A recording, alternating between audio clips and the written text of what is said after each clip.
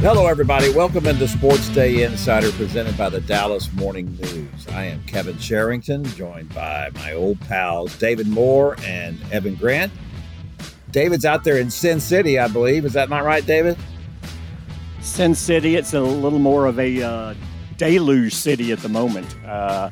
When the on the way here, that rain or that atmospheric river that's sitting over California kind of overlaps here to the desert, and it was rained most of yesterday. It is raining right now and is in the fog, and it's supposed to rain all day today. And really, for the first 5 days here, it's I don't believe the temperature is supposed to get above 58, which seems very un-Vegas-like for the most part. All of it's very un-Vegas-like. Rain, cold.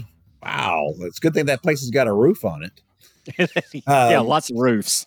No shortage of roofs. Yeah, no question. David, did you get invited to Roger Goodell's press conference, or were you left out? No, I was there yesterday, and we were 3 minutes in before he started talking about Taylor Swift. So I thought it showed remarkable restraint to put everything in perspective and keep the focus on this game. That was all part of the script. There's significance to the number 3. Yes, there is. No question. You trace that, connect that dot to this, and so, boys, who have we got in the Super Bowl? I tell you what, I know this is what the third try for San Francisco and Kansas City. I think it's San Francisco and Kansas City. I think was that your question? Well, thank you very much. I appreciate that. Appreciate the update. Kyle Shanahan, this is his third try, right? Am I missing one in there somewhere? He's taking a few swings at it. Yeah. And so you would think it's sooner or later he's going to break through, but I got to tell you, I have a hard time going with Brock Purdy over Patrick Mahomes. Throughout the AFC playoffs, I would going, well, in Buffalo with what Kansas City has done to them, Josh Allen is playing pretty good. If he doesn't turn it over, he loves this matchup. Buffalo defense pretty good. I think Buffalo ekes by. Okay, it didn't happen. I see it, but I mean, Baltimore, as good as their defense is, and Lamar Jackson, this is his chance to break through. It just sets up for him perfectly. And then as I was watching the first half of the AFC Championship game, I just went, why? When am I going to learn not to bet against Patrick Mahomes? And, I found myself doing that too later in Tom Brady's tenure, which was while I professed an ultimate respect for what he did, is I don't believe I'm alone on that. But I kept going, but the overall team, you have this, you have that, and I think all of that is true. But sometimes there are just transcendent quarterbacks. And from what we have seen of Patrick Mahomes to this stage of his career, he is a transcendent quarterback. Yeah, he is. And I think a word bigger than transcendent? Let's go right ahead and cut right into me. I mean, that's of course. Fine. No problem. Not in my vocabulary. Not in my vocabulary, Patrick Mahomes, advocate since day one. Is there a word bigger than transcendent to describe him? I mean, is he the quarterback of more than a generation? I don't know if he's of more than a generation because Tom Brady was in the last one. So I think from a talent standpoint, you could say that. What he reminds me a lot of is John Elway. John Elway was always the guy that was the best athlete that had ever been a quarterback, everybody would say, and unless you want to count Sammy Baugh, who played 12 different positions.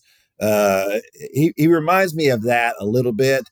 The difference is that John Elway didn't win until the end of his career, and that was after the Broncos finally got a running game. I don't know what it is that Patrick Mahomes needs. He's got a great tight end. There's no question about that. And their defense is pretty good. But he just got so-so receivers this year. And that's why everybody felt like the Chiefs were going to get knocked off. And they just keep winning. No, that's nothing against Rashee Rice from SMU. He's done a very nice job. He's come on late. He's, if he hasn't, the SMU product in Richland Hills, if he hadn't responded the way he did in the second half of this season, I think it would have been very difficult for Patrick Mahomes. But he's provided that consistent complement. And when you have two options That's all Mahomes needs, and he can spread it around and do what he needs to do, I think. Yeah, he's emerged as the guy who I think is going to be a star, the star receiver in that offense. They did need that, and I do think that as the second half of the season progressed, Rashee Rice really stepped forward. But I think what you just said, Kevin, really hits it on the head. Look, he does have a great tight end, and I'm a big advocate of teams that have separator tight ends, but I think that the one thing you can point to consistency in 6 consecutive AFC championship games is that Patrick Mahomes has been the guiding force. And I think he creates better than any quarterback in the league. There are lots of guys who can create some big plays, but they make a whole lot of mistakes. Patrick doesn't seem to make many mistakes, but he does do an awful lot of creation. And there is and he embodies the essence of competition.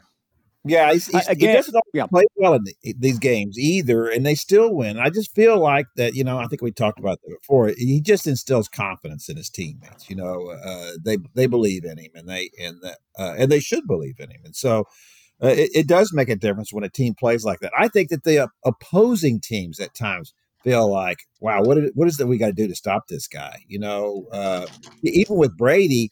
The feeling always was if you could just get a little pressure on him. It was really hard because he got the ball out so fast. But if you could just get a little pressure on him, then maybe you could make something happen here. That's not true with Mahomes. If you get pressure on him, he just squirts out of the pocket, and there he goes, and he makes a play. So yeah, I'm going to go with the Chiefs in this one. I'm going to say Chiefs 31-27 over the 49ers. Anybody else got a score? David, do you want to go? I take back everything I said earlier. I'll go San Francisco 28-27. And I'll be wrong again. David, how could you do that? I'll be wrong again. Why not? I should be consistent. How could you possibly give that whole reasoning and then pick San Francisco? I've got to be who I am. I got to play this out. I've got to. I just want to know. You're in Vegas. Are you going to back that up with money? Are you going to back it up with money at a sports book somewhere? I back nothing up with money. I would just continue to put my hand in the flame and not pull it out. How's that? Oh man. I'm going with Kansas. I'm going to go Kansas City. And again, there's some personal bias because on the fan level of me, I like watching Patrick Mahomes so much. He's probably been the favorite NFL player I've watched over the last decade. And so I'm picking them based on what he does in big games. I'm going to say it's a touchdown spread. 31-24, 34-27, somewhere in there. I think there will be some points scored. Very quickly to go against everything I said again, the thing about now you're picking the Cowboys to win. What? Yeah, the thing about Tom Brady too, and this touches on what Kevin you were bringing up was, also in the postseason. But I remember when the Cowboys would play New England, and it would be close, and like Tony Romo had a great drive in New England. They went ahead, and everybody I was sitting next to in the press box he left him too much time. Brady's going to win this. And Brady came back and won it. And you get that same sense with Mahomes. So that's why it won't happen Sunday, because San Francisco will be up by 2 scores. I thought maybe you were just doing that, but you're doing your Tim Cowlishaw that Tim always likes to be a contrarian on picks. He never likes to go. Excuse me, sir. So do not compare very quickly before we get into talk. defensive coordinator talk, and David has to paddle his way down the Las Vegas Strip. There is one question from the home office, and that is, have you guys given any thought to the idea of, as talented as the Cowboys were this year, what do these teams have that the Cowboys lack? Is it as simple as the quarterback in Kansas City's case? Are the 49ers a better comp? And what do the Cowboys lack that these two teams have? They just haven't done it. I know that sounds simplistic, but from a talent perspective, they continually put themselves in that position. We can talk about what they don't have. There's one team in the NFL that has a better regular season record over the last 3 seasons than Dallas. It's Kansas City. That is the only one. All three of these teams, you look at every regular season metrics, there's not much separation at all. The separation is Kansas City and San Francisco's best players rise to the occasion in the postseason. The Cowboys' best players have not risen to the occasion in the postseason, and oftentimes have played one of their worst games in the postseason. Yeah, there's no question about that. We're just talking about the wide receivers with the Chiefs, right? And how that was going to be a big problem for the Chiefs this year, and it was for part of the year until Rice really came on late. What do we always say about the Cowboys? Oh, well, gosh, you got CeeDee Lamb, but he really needs another receiver to really back that up. And it's like, well, I mean, Brandon Cooks caught 8 touchdown passes. That was Ferguson was pretty good. Ferguson had a pretty good year. Was pretty good. Yeah, and so you're always looking for something else to kind of make them better and balance them out and make it more Dak friendly. There's always something. The defense fell apart against the Packers. That hadn't really happened all year, even though they had struggled against the defense. It is just always one thing after another. And I brought up that point about Patrick Mahomes and the belief that the team has in him, because I do believe that on this team, there might be questions about what happens when we get in these games. I wonder, until this team actually does it and gets to an NFC championship game, wins a couple of games in the playoffs, I think that there must be some kind of doubt there. I have no other way to explain the way they played against the Packers, other than the fact that they just got into it and things started to unravel and they just went, here we go again. It's a tight team that's feeling the weight of their inability to perform in the postseason as it piles up from one year to the next. To me, that's the only way you can explain it. It really is. Yeah, I don't think there's any question about that. Well, let's and that kind of segues nicely really into the whole talk about what's going to happen here at defensive coordinator. As we know, Dan Quinn became the head coach of the Washington Commanders. He took Joe Whitt Jr. with him. Joe was a candidate to be the coordinator here. I guess I should ask you, first of all, David, do you feel like that Joe thought that he might not be getting the job with the Cowboys and that's why he went with Dan Quinn? Or do you think that he just preferred that position and working under Quinn? Oh, I think he definitely felt he wasn't getting the job, which is why he went. Really? All indications were that this was they were going to fill this internally. And he was the leading candidate. He was going to be the guy. And then suddenly Dan Quinn leaves, which, as we talked about, should come as a surprise to no one because we've been talking about it heading into that regular season finale against Washington, about how the climate was set for Dan Quinn to leave at the end of this season more than it had been in his previous two. The Cowboys officials knew what was coming. This didn't catch them off guard. And then you got to that point and they go, okay, well, now it's going to be an internal and an external search. We're going to open this thing up and we don't have to be in a great rush. We're toward the end of the process here. Let's take our time, talk to some people. If you're Joe Whitt Jr., that's a very clear signal. If you have something else, go. Because if he was the guy, he would have been elevated within 24 hours after Dan Quinn left. If you remember, if you go back when Mike McCarthy parted ways with Mike Nolan, Joe Whitt Jr. was the first candidate they interviewed for defensive coordinator. He actually has a longer history with Mike McCarthy than he does with Dan Quinn. But then within 72 hours, Dan Quinn was also interviewed and hired. They moved within 72 hours. The Cowboys had as much advance notice on this as they did Mike Nolan's departure. And here we are going into it, 72 hours later, and they're probably just now starting to talk to their prime candidates. So, David, do you feel like that, and I had not even really realized until I went out there and I was asking some of the guys who they thought would be the successor. And to a man, everybody I talked to in media said, oh, it'll be a guy who's been a head coach. Jerry always does that. Mike McCarthy always does that. I haven't gone back to check that to make sure that's actually true. Do you feel like it's simply a case of since Mike McCarthy is in charge of the offense, that they want somebody with real presence to be in charge of the defense, and they feel like that needs to be somebody who's been a head coach before? I believe they feel that's a very strong rationale. The last defensive coordinator who had no head coaching experience was the Monty Kiffin, that ill-fated 1 year that we saw back in 2013. Jerry has always preferred that. I think with Mike McCarthy being the play caller now and not having the time to spend with the defense over the course of the week that he did before he assumed the play calling duties this past year, I think that feeds itself even more into Jerry Jones' inherent bias toward a defensive coordinator who had been a head coach before, and that's where we landed. And I think that's why I think while there was sentiment to look at it and do it a different way, I think in the end that's what undid Joe Whitt Jr. here.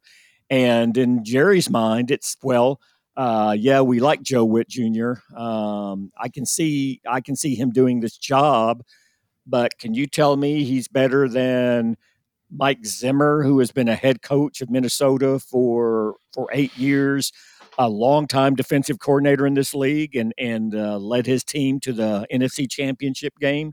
Can you tell me he's better than a Ron Rivera, who's been in this league just as long, also has skins on the wall, and has led a team lost but got a team to a Super Bowl? What can you show me to tell me that this guy is better than those two candidates? And my belief, well, last I heard, I didn't have a chance since I've been out here, but it's the last I heard. I believe Ron Rivera and Mike Zimmer will both discuss the position with the Cowboys officials today. Yeah. I don't really have a problem with either one of those two guys ended up being the defensive coordinator. I didn't have a problem with Joe Whitt Jr. doing it. I mean, he had done it when Dan Quinn was unavailable, and he seemed like the kind of guy you'd want to elevate for that position. I have to say, the one thing that gives me pause about Ron Rivera is that they gave him an awful lot of talent on that defense, a lot of premium draft picks, and boy, those guys did not pan out. And they got rid of a couple of them, and that bothers me a little bit. The Cowboys have some talent as well. Was he not maximizing that? I don't know if that was his fault. I don't know if that's the GM's fault, but I know that that here in this market, the GM doesn't get blamed for that. Only the coordinator does. So I'm gonna say that of the two, I think I might rather have Mike Zimmer, who maybe if nothing else, it's just a known quantity, right? He's been here. He's worked with Jerry. He was a good defensive coordinator here. He got a lot out of the players here, I thought, and frankly, I kind of like the idea of his tough love approach. Yeah, he'll be the temperamental counterpoint to Mike McCarthy, which isn't a bad thing. I think their approach is the same. Mike certainly goes about it differently. Is much more confrontational than Mike McCarthy. Will get in the player's face, but he builds relationships with them, and players respond to him and like the way. I mean, he's more the classic old school approach to coaching. I think it's either way still works. You just have to be good at what you do, and you have to be genuine, and you have to forge relationships. And Mike Zimmer does that. Like I say, still has strong ties to the Jones family from his time here. And him and Mike McCarthy share a strong mutual respect. They went against each other in the NFC North for a long time. And the other thing about Mike Zimmer, if he gets the job, and I do believe he's the most intriguing candidate, he'll be 67 years old, and you do have a head coach in Mike McCarthy in the final year of his contract. Mike Zimmer has always been a stand-up guy and a good soldier, and he is not looking to climb the corporate ladder at 67. He is looking to come back, coach a position he loves, which is defensive coordinator, where it's more about the coaching than all the other stuff that goes with being a head coach. And he would be here only to support and not as a potential threat or to undercut Mike McCarthy, which is something Mike McCarthy and the Cowboys have to take into consideration because of his contractual status. Yeah, certainly Mike McCarthy needs to. Yeah, I don't know that he would be a guy that you would want to bring. You would want to be your head coach anyway. No. At this point in his career, Zimmer had some success there in Minnesota, and they did some good stuff. But that looks like a thing where you're just retreads, as we used to call them. If that's what you're going to end up if Mike McCarthy doesn't work out. Yeah, I'm down with Zimmer being the next defense coordinator if that's what happens. All right, I guess David needs to get out of here. He's got to go see people about this football game they're going to play on Sunday out there in Las Vegas. It's still hard for me to get used to the idea of playing Super Bowl in Las Vegas. I guess that's okay. I guess it's okay with all that stuff out there, right, David? The players don't mind, but yeah, I mean, the idea that 15 years ago we would have been having this conversation shows you how quickly the political climate has changed when it comes to sports gambling and betting, which is maybe something you two can talk about the Mavericks and what will happen with the Adelman family there. Yeah, we'll see. We'll see about all that. All right, David. Thanks, man. We'll see you next week. Will do. Thanks, guys. Have a happy football, David. Yeah. Happy football. Thank you. Yeah. All right, Evan, let me ask you this. Is spring training really about to start? You're going to Arizona on Monday. Is that right? That's right, Kevin. Spring training is here, and the Rangers are about to move from celebrating that world title to trying to defend it. Wow. It's an interesting concept to me, the whole defending the world title thing. In your mind, how long does that last? Does that last right up to the first game of the season, or do you get to be the world champs all year long, all the way up until they play another World Series? That's a good question. I don't know what the expiration date on the idea of celebrating and satisfaction from the World Series is. I would imagine at some point in the first half, if things aren't going particularly well, this fan base and this team transitions from, what a great year it was, to we've got some things to fix. But I do think right now for the fan base, I related this last week on the podcast. There is a segment of fans on social media that are very anxious to see if the Rangers will do anything else free agency wise, and I don't think they will. But there is also a very large segment of fans that you run into in person who are just very happy and very satisfied and willing to accept and savor that championships are hard to win, and the Rangers have won one. So I also think the expiration dates kind of they're different for different people, right? I think obviously for Chris Young and company, the window of celebrating is very short because you do have to start to get ready for another year. I think for fans, they can, the bottom line is once you've won the World Series, save for the parade, you don't really get a chance to see that team back again until they come for opening day. So I think there will be a significant part of April, and should be. The Rangers are going to get their rings in April, and they're going to raise a championship banner in April, and there will be certainly plenty of promotions that go along with having won the World Series. So I do think that for fans, they should celebrate that into 2024. Yeah, and for sure they should, and that should still be really fun. I would imagine that will be the case, barring any terrible developments in spring training. And even at that,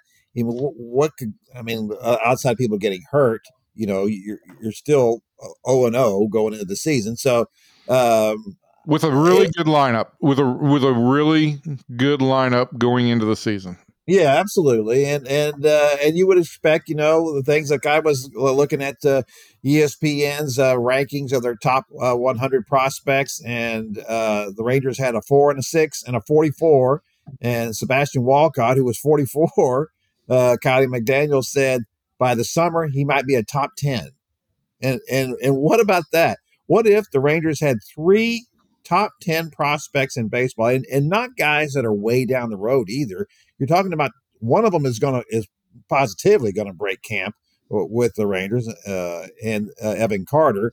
Wyatt Langford could possibly break camp. Now Walcott's not. He's still like in high school. But the thought of that combined with the fact that they've just won a World Series, it just feels like we've walked into an alternate universe, doesn't it? Well, it does until you start to look at the pitching staff, and there remain questions there. And listen, I have to reiterate that I don't think it's. I'd change the adjective or the adverb on how you describe Wyatt Langford's chances of making the big league roster. I would go from possibly to probably. I think he goes to camp. He's still going to have to win a job, but I think the Rangers believe he's the best player that they'll have fighting for that DH spot. I think the bigger question the Rangers are going to have to figure out is if he's going to get a preponderance of his at-bats, and I've got a story that's going online shortly after we finish recording this podcast. Would the weight that goes along with being a DH for a young player, you don't have an ability to redeem yourself defensively. You've got an entire game to sit there and kind of obsess over unsuccessful at bats. Could any of that lead him down into a rabbit hole that wouldn't be productive for him or his development? And I think that's something the Rangers are going to have to consider during spring training. I just don't know that they're going to get an answer for that during spring training. Yeah, well, let me butt in real quick and say about that because I was thinking about that exact same thing yesterday, and because in this story that Connie McDaniel wrote, he talked about he could possibly play center field, probably play left field, and it would be him and Evan Carter and of course Adolis Garcia, and that of course left out Leody Taveras. Didn't even mention him. I'm thinking at this point. To me, when you're going into the season, barring whatever happens in spring training, which I don't think that affects things nearly as much as fans think it does, especially with a team that just won a World Series, you really got to do something to shake that up, and rightfully so. As you noted, it's a great lineup, but you have to plan on the fact that Leody Taveras is going to be the center fielder, unless you're going to trade him. Leody Taveras is the center fielder at this point. And hold on, one more thing about Wyatt Langford is what you said. I got a real problem with him being the primary DH at this point, just because of what you said. One of the things that Wyatt Langford needs to do is play in the outfield. I mean, he has potential to be from everything I've read about him, he has potential to be a really good outfielder, maybe even a center fielder. Now, if you've got Evan Carter, that doesn't make any sense to do that. If you got Leody Taveras, it doesn't really make any sense to do it. But that means he needs to be playing. I think history shows that a guy that young being forced to be a DH a preponderance of the time is just not good for his development. And the last thing you want to do is screw up a talent like this, right? Well, and both of these issues are things I raise in this story on a storyline. We're doing our series of storylines for spring training, and in the storyline regarding Wyatt Langford, I raise all of this, and I do bring up the point that in the last 10 years there have been two rookies who have had more than 300 at bats as a DH. One is Shohei Ohtani, who there are reasons why. The other is Yordan Alvarez, who is a very bad man with the bat, but I don't think that anybody ever considers Yordan a great outfielder. The Rangers believe Wyatt Langford is athletic, and he's certainly a capable outfielder. At the same time, if your outfield group is Evan Carter, Leody Taveras, Adolis Garcia, Travis Jankowski, and Wyatt Langford, Wyatt is the fifth best outfielder in that group every day. There are ways to get him on the field. I think the Rangers will try and get Adolis off the field as a DH once a week. I think there are days when you're going to want to sit Leody against a left-handed starter, and there are going to be other days when you want to sit Evan Carter against a certain left-handed starter, and obviously not the same guys. And there are opportunities, but at a maximum, though, that probably gives opportunity for Wyatt Langford in that environment to play 3 outfield games a week. And so he's going to get at least half his at-bats as a DH. The other possibility is this, Kevin. they go to camp with other candidates to be DH. Justin Foscue has an 868 OPS as a minor leaguer and is a really talented hitter who does profile perhaps best as a hitter and not a fielder. Blaine Krim is a non-roster guy, but he's put together an 888 OPS in the minor leagues as a very disciplined guy. Just as a kind of shortish right-handed hitting first baseman, there's not a whole lot of opportunity for him to advance unless it is as a hitter. And they signed Jared Walsh, who hit 29 home runs and drove in 98 runs with with the Angels 2 years ago. So there are other candidates, and I bring this up in this vein. Suppose they go to camp, and suppose not just Langford performs, but these other guys perform.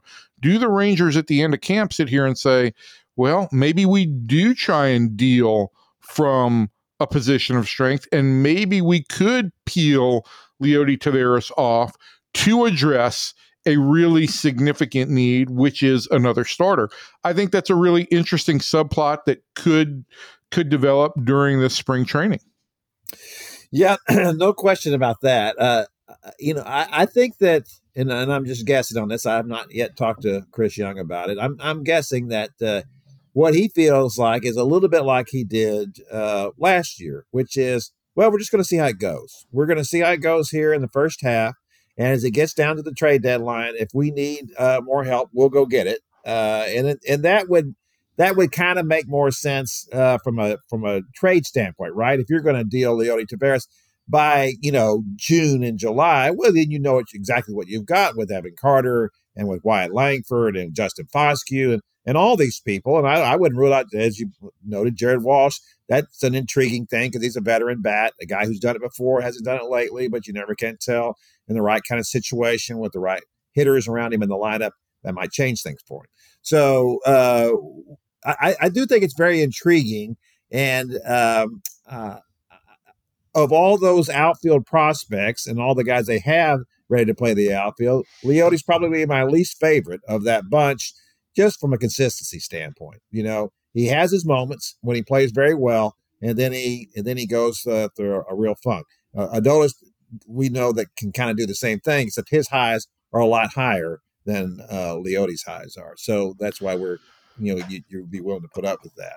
I think in a lot of ways, Leody had a breakthrough year last year. I think that the one thing that continues to show up is he really, as a switch hitter, he really does struggle from the left-hand side against right-handed pitching.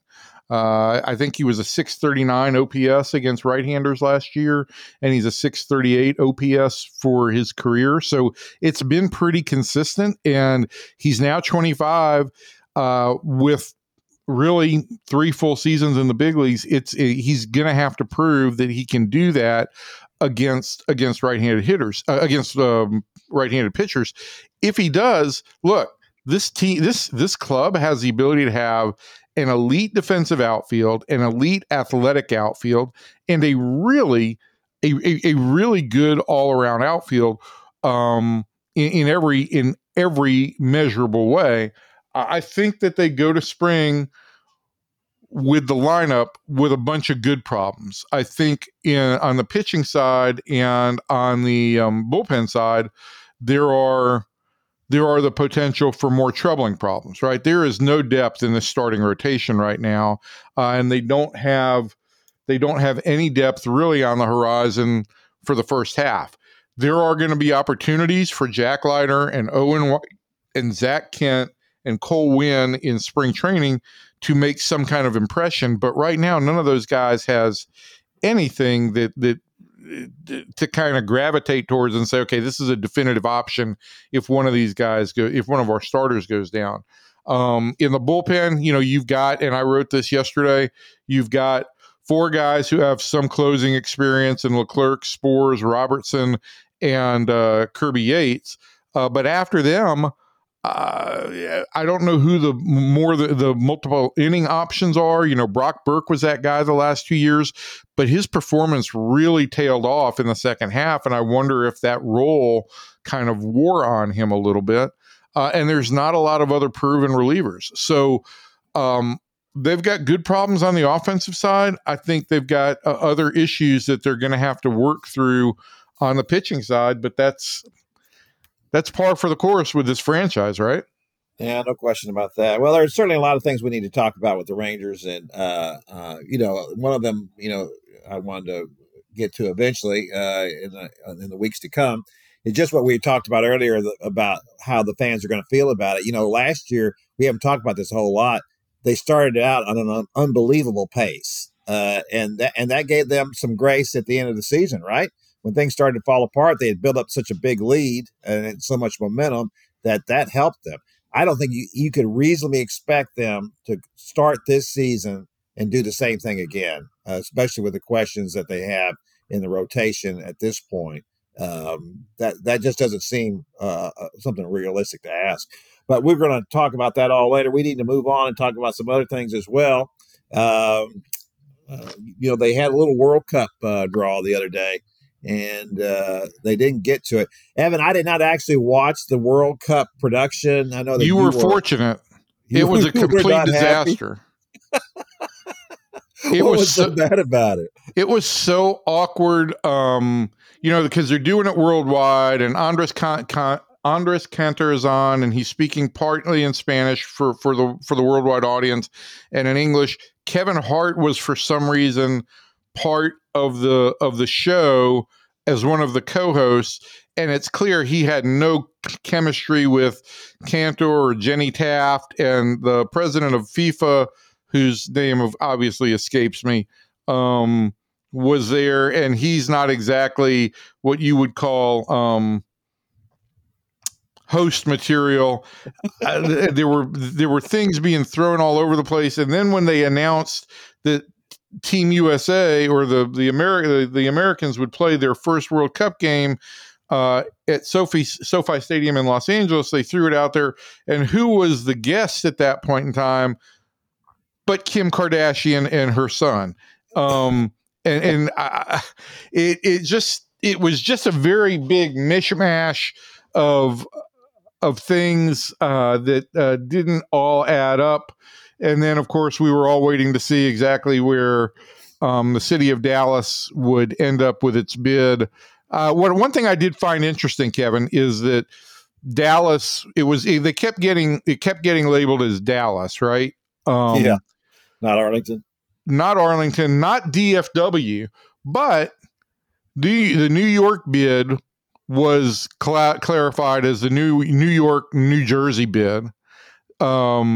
The San Francisco bid was the San Francisco Bay Area host.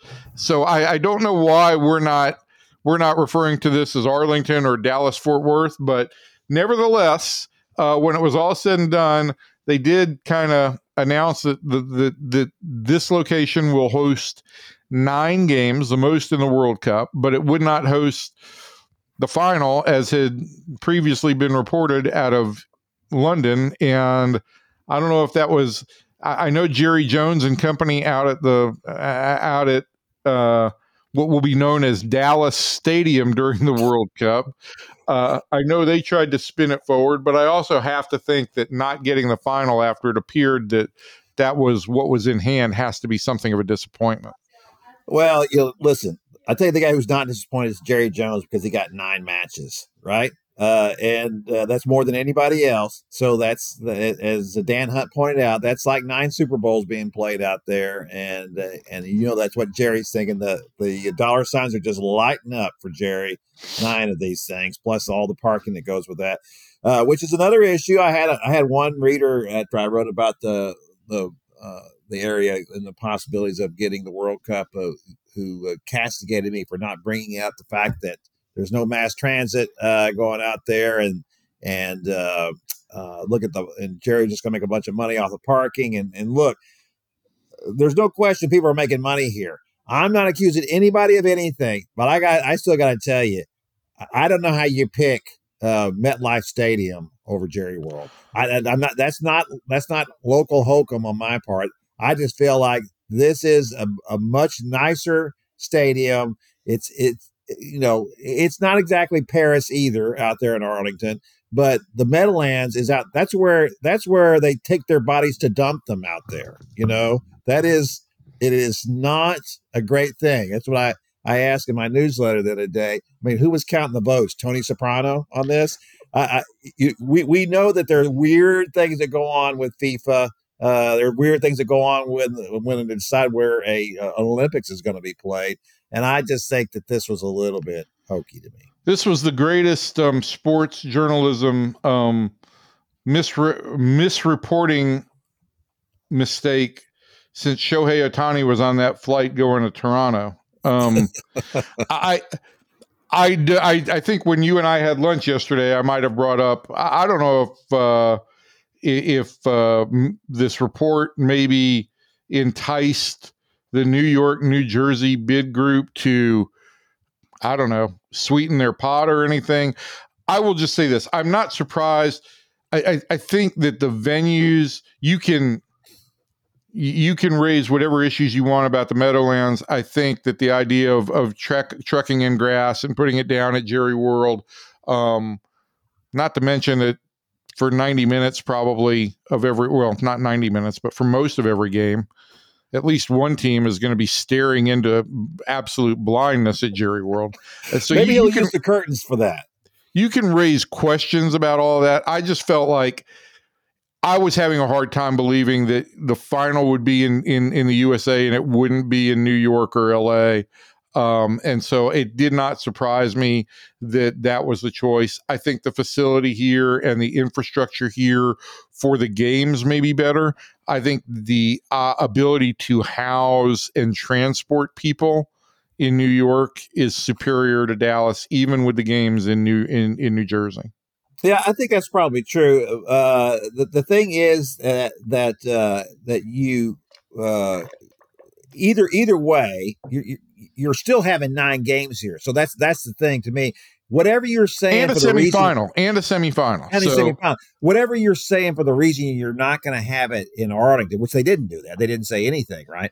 But whatever reason you would have for not having the final here, well, then you're having 9 games here, including the semifinal. So you really can't have that. That's not the way it goes. In the end, it feels like to me, whatever it is, you just feel like this is the better place to have it, not with everything else involved. Well, I think in Tim Kalishaw's column on Monday, he referenced that there were 2 prizes here. One was to host the final, the ultimate game, and the second was to host the most games. And it was clear before this ever was announced that whoever hosted the most games would not host the final. So there were 2 prizes. That's the one that Dallas got. I just have an issue with people bringing up the public transportation issue as related to the World Cup. That's 9 games. There are 90 games year in and year out at stadiums in Arlington with no public transportation. It's not the World Cup isn't why public transportation should be an issue. It should be an issue regardless, right? We don't need the public transportation because of the World Cup. We need public transportation to get people to and from those stadiums. I just don't think that people go to Rangers games and they can get as into the game, and yeah, I'm talking about alcohol, safely as they can when they are going to stadiums in New York and Philadelphia and other locations in Boston where public transportation is easily available so that people know they're not going to have to drive home impaired. Yeah, I think it's a lot of things. Look, I've been to games. I've been to games in Chicago and New York, basically Chicago and New York, where there's something about, to me, going to the game in public transportation like that. I don't take it, generally speaking. No, I'm in my car all the time. That's like 99% of the people that live in the Dallas-Fort Worth area. But when you're part of the excitement to me of those games in Chicago and in New York that I've been to in public transportation, it's just feels kind of cool. It just feels like you're part of this whole thing, especially a big event like a football game, which is a once a week, to go out to those things and to get there that way. Well, it just creates that whole kind of like everybody's going together, right? Everybody's going together, and it enhances that communal feel of attending the game. It's just like in England, people basically take public transportation to Premier League games. You see them getting off of trains and buses, singing their team song as they're all walking into the stadium together.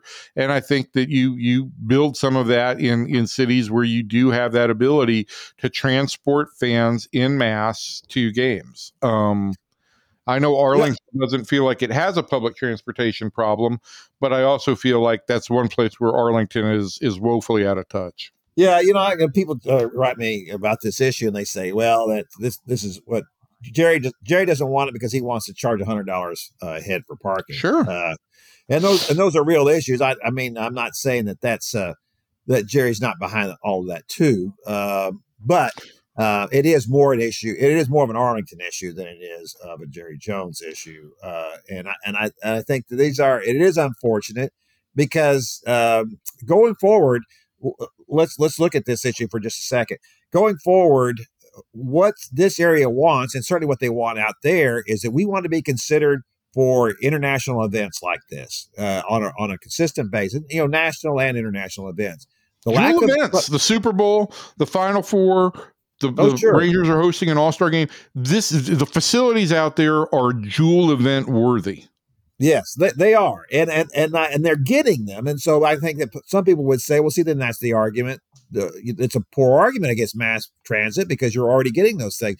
But any great city in any of these kind of conversations, they have mass transit. Dallas is the only city I know of that's in these conversations. Dallas-Fort Worth is the only area that's in these conversations consistently that doesn't have mass transit, and it's, at some point, you have to say, you know what? If we want to be a player, we need to do this. And we need to do this for our people anyway. I mean, it just has to happen, and it's just so built for that. The idea that you've got these three cities strung together on a line here, and they're not connected by, because there is the Trinity Rail. I get that. There are some things that are done, but not enough. And it just wouldn't be that big a deal to do it. It's an expense, obviously, but someone has to get behind this and really push it. Completely agreed. It is, if you're going to have those stadiums in that complex in Arlington, and you only have really, I mean, we can talk about, you can throw the Hilton in there or the Sheraton, whatever it is now, and the two Lowe's hotels.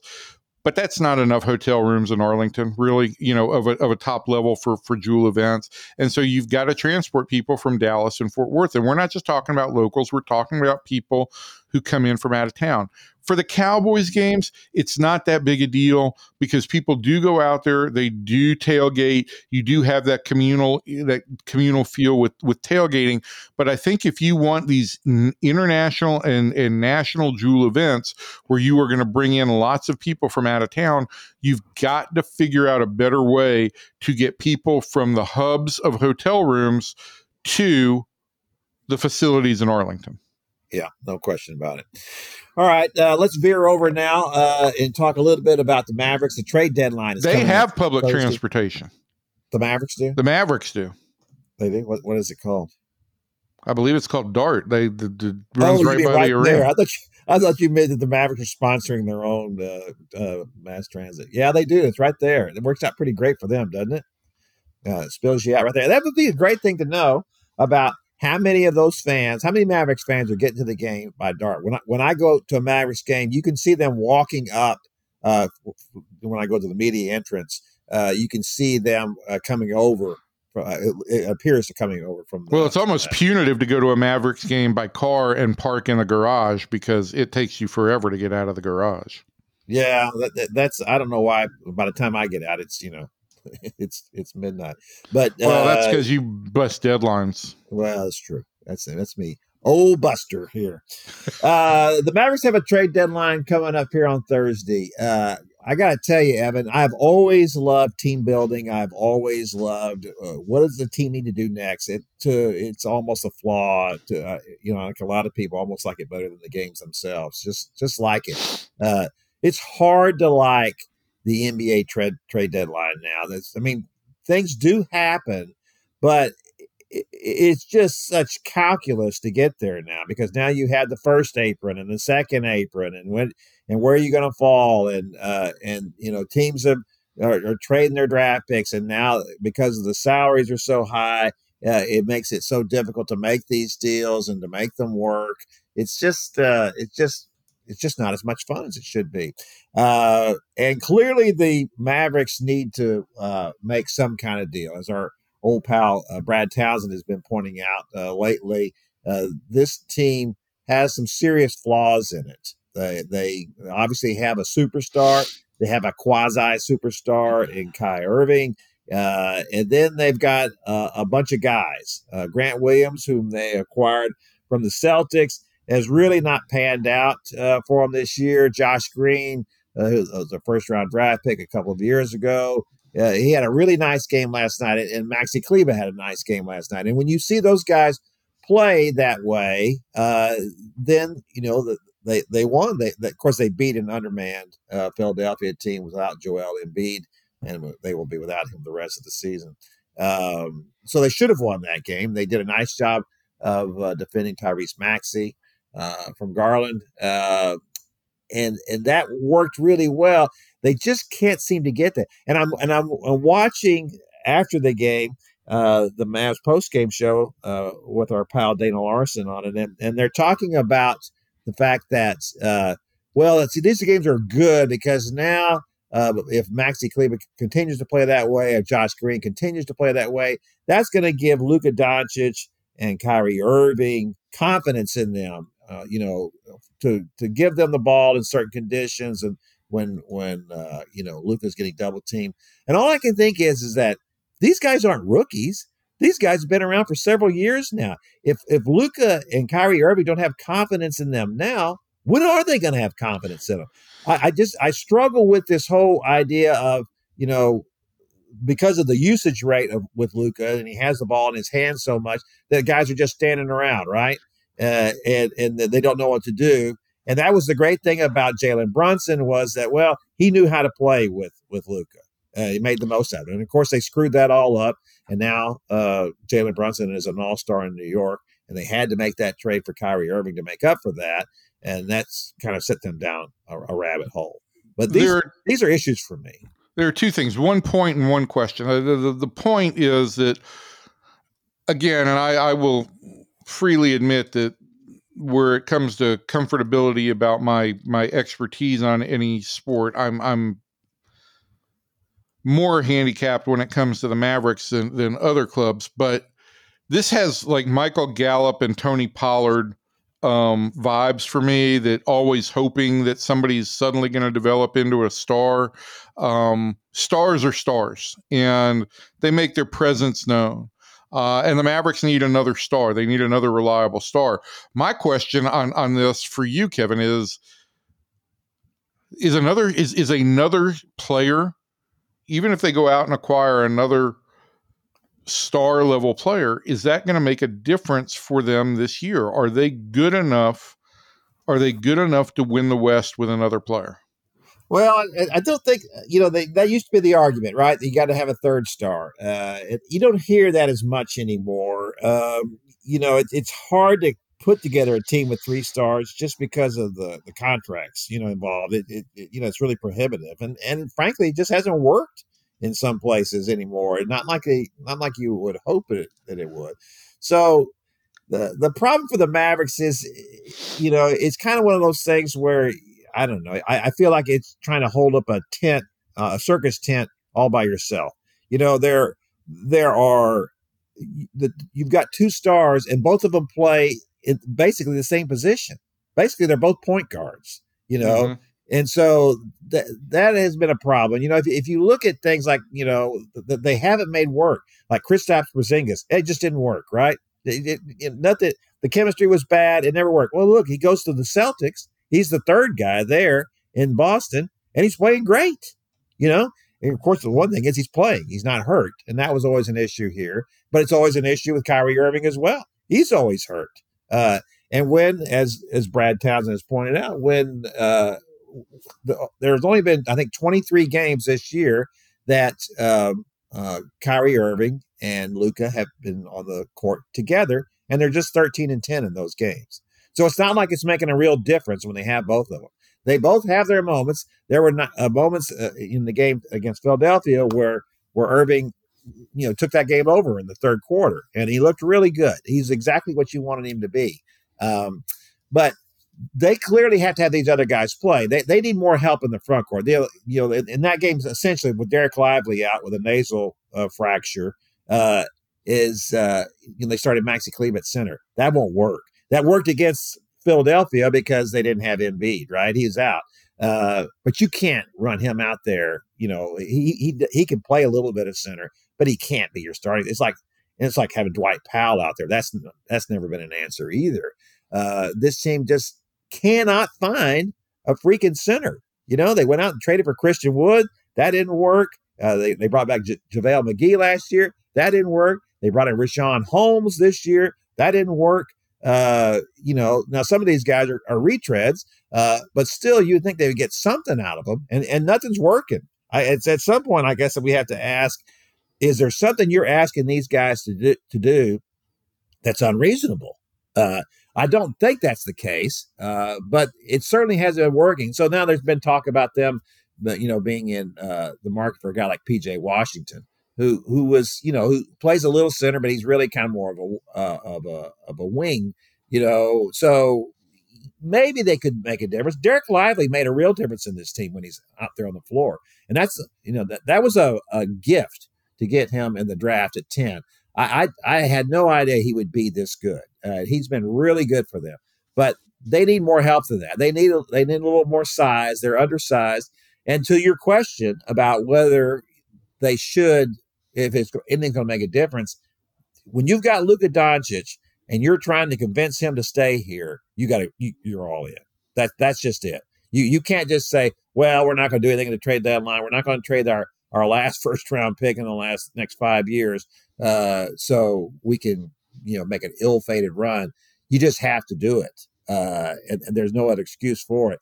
And that's the bad position that they're in right now, is that, I think there are things they could do, but you just keep looking back at things that should have happened. It's like, Brad pointed out when they took, Josh Green, Tyrese Maxey went after that. Tyrese Maxey is averaging 26 points a game. Now, people miss on players all the time in drafts. We know that, but it looks particularly bad when the guy played is from your backyard, right? He's from Garland. So, and then letting Jalen Brunson go, that was terrible. That whole thing. They bet on Jalen Brunson instead of Dorian Finney-Smith Jr. and they gave Dorian the contract. And then they let Jalen go because at that point he wanted to go play in New York and wanted to have his own show, and that's all been great. But they could have kept him if they gave him that contract. And think how much they would still have Dorian Finney-Smith to play, because he's one of the names that's also come up of people they might trade for. You could still have Jalen Brunson playing next to Luka. He proved he could do that and was very good in that role. Things would just be much better for this team. But team building has not been good for the Mavericks. Every year it's kind of gone back to the same cycle they were in with Rick Carlisle. They're starting over the different roster every year. Got in the old one, it was always Dirk at the center of it. This one is Luka at the center of it. And the difference is that I don't think that Luka's going to be playing here for 20 years like Dirk Nowitzki did. Yeah, and I am a big believer on the team building element of it. Of you need to have a nucleus that's together, whether it's the NBA or Major League Baseball. My point of reference is always the Seattle Mariners, and I can't from year to year ever understand. And look, the Mariners have a lot of great young talent, but I can't, to save my life, I can't explain all the changes that they overhaul their roster with every year. And I think it prohibits that team from really realizing its full potential, because guys are still getting to know each other deep into the season. I think that whether you're talking about 5 guys on the floor in a 12-man roster, or you're talking about 11 guys on the field in a 53-man roster, I think that matters. Well, it does matter, and that was one of the things that came up after the game, too, last night in the Philadelphia game. Uh, their defense has just still struggled. They made all these moves. They traded for these guys. They're longer. They're more athletic. They brought in Derek Jones. They're Dante Exum. These were all moves made to try to improve their defense. Well, they're a little bit better, but I think they went from 28th in defense last year. I think right now they're 23rd. That's not enough of an improvement, and part of the deal is that when you're playing team defense, that's it, right? You got to be like a traffic cop out there. Maxi Kleber is the guy, that's the heart of that. He's the one telling people what to do, and it just shouldn't be that hard. These guys have played together for several years. Most of them, when they made that Western Conference Final run a couple of years ago, their defense was really good. That's what they did. They rode that, and it all just fell apart. It's just hard to believe that they could have something like that, and they were that close, and then it all just went away. And really, a lot of the same parts are here. I have to say, the one person that's not is Jalen Brunson. Not that he's any great defensive player. He's not, but he did feel like he was the glue holding that team together. It did feel like that he was the guy that everybody looked for or toward, maybe even more than Luka. That they identified with him more than they did with Luka, who is just kind of a unicorn, right? I mean, the way he uses the ball and what he can do and how he does it, it's all very odd. It's a little bit like it was with Dirk.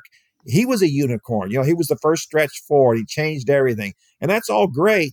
But when you got a guy who's different from everybody else, then you have to operate differently from the NBA norm. And you have to have a different kind of package put together around him. And it took the Mavericks a while to do that.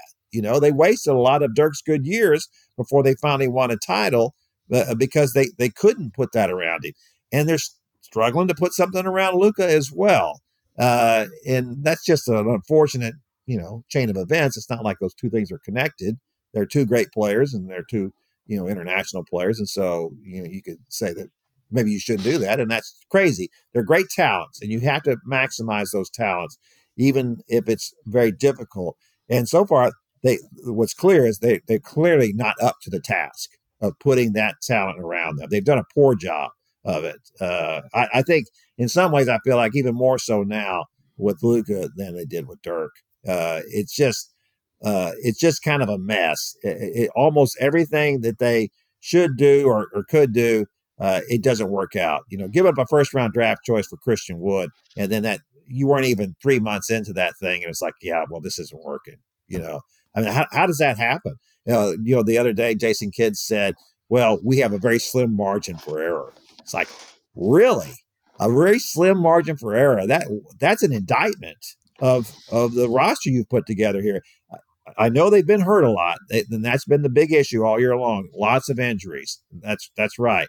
But when you're saying you have a slim margin for error, that's not good. No, it's not. All right, that's going to do it for our podcast this week. We thank everybody for coming in and listening. We appreciate that. We'll be back next week. We'll talk about what happened at that Super Bowl. But by then we'll know, or you would think we would know, if the Cowboys have a defensive coordinator. And Evan will be in spring training by then. So he'll get to tell me what the new digs are like that we're staying at in surprise. They're the same digs as last year. The same digs? Really? Yeah. Is that the one where the heat came on and it was 120 degrees in the house? No, that was a while ago, Kevin. That was? Okay. I still like to think about that one though. And grabbing that door handle when it was like hot, so hot I could hardly touch it, and still opening the door. That was really stupid of me to go ahead and open that door. It's lucky I didn't get blown up. What a fun night that was. Yeah, you betcha. All right, so from everybody in here to everybody out there, thanks, and we'll see you next time.